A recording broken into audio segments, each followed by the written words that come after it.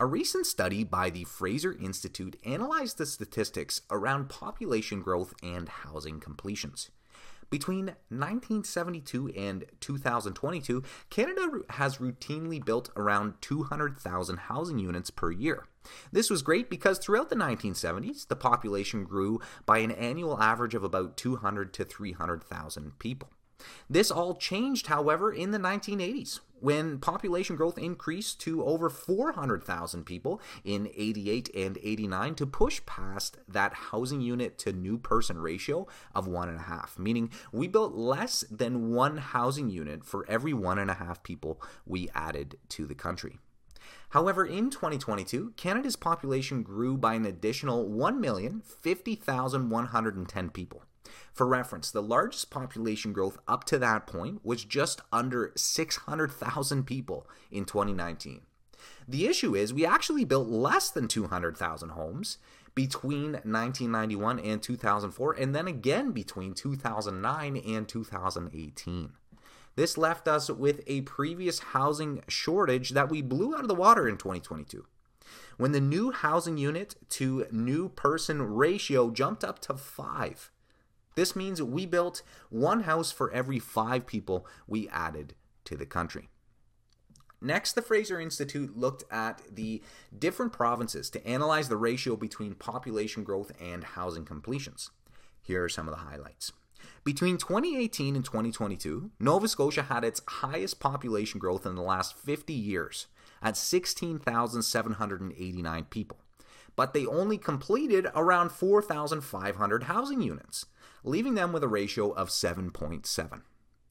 New Brunswick grew by 11,494 people and only had around 2,800 completions, leaving them with the worst ratio of population growth to housing completions at 11.3.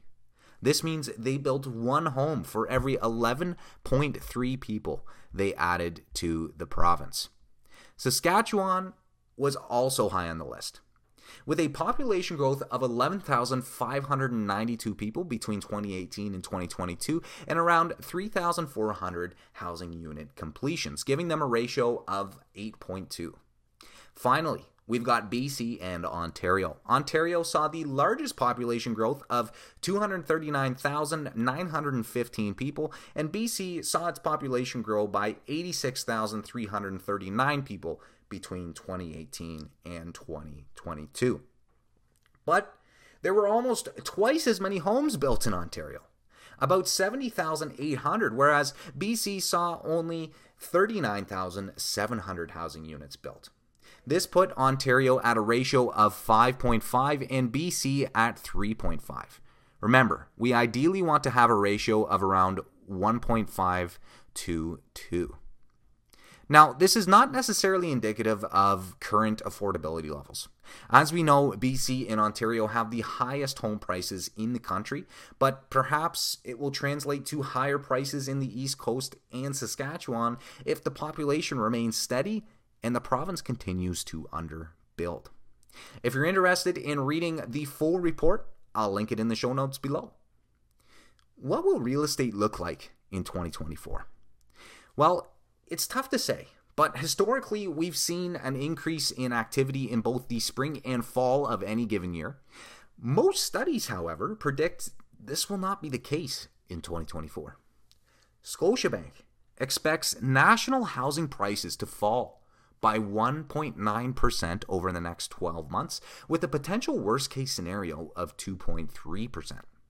TD, on the other hand, expects home prices to decline by 10% between Q3 of 2023 and early 2024. Desjardins also released their housing outlook, and things didn't look good. They didn't attach a specific number, but they did mention they expected prices to decline in 2024.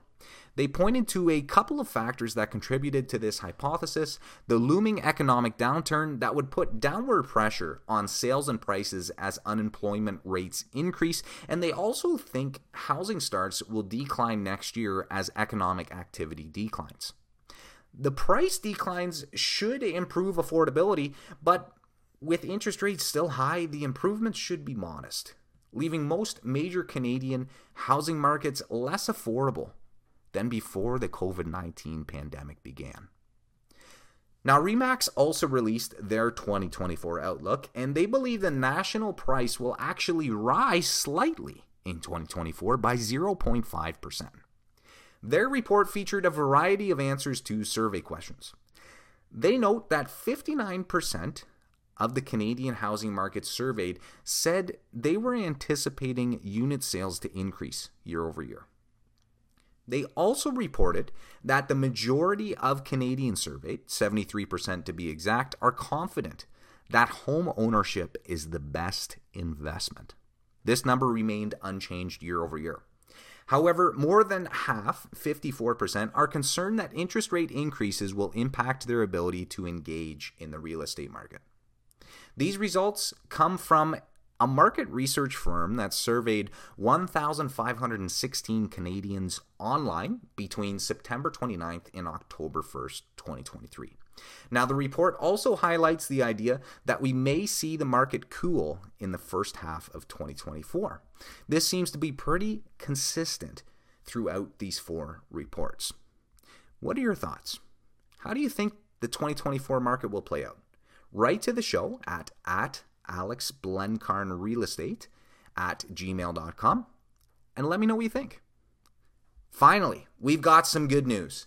Canada just nearly dodged a recession. The GDP numbers came out and we saw a 1.1% decline year over year in Q3 of 2023. But the Q2 numbers were revised from a 0.2% drop to a gain of 1.4%. Therefore, we did not have two consecutive negative quarters of GDP growth, and we are officially not in a recession, even though it might feel like it. This week, there was an article about a Royal LePage report that came out highlighting where median prices have dropped in Canada for individuals looking to buy a recreational home this winter. So, if that's you, here's some more good news. Southern Georgian Bay, areas like Collingwood, Meaford, and Thornbury, close to the Blue Mountains ski resort, dropped by 10% year over year, and could be a great spot to purchase that waterfront or winter resort property. The median price in those areas is around $800,000.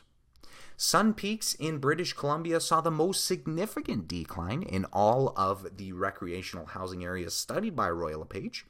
They're down 21.3% year over year. Sun Peaks is near Kamloops in the mountains, and it's a great spot for skiing, mountain biking, or hiking. The median price in that area is down to around $1.2 million. Finally, there's Quebec. Specifically, the Stoneham and Lac-Beauport areas. These have declined by 3.9% year over year. This area is about 25 kilometers from Quebec City and features some lovely lakefront properties. It's down to an affordable median price of $457,000 this year. Well, folks, there you have it. The main theme of this episode seems to be some declines in average prices across the great country of Canada. Let's see if these trends continue. As always, this has been another episode of the Canadian Real Estate News Podcast. I'm your host, Alex Blencarn, and until next time, take care.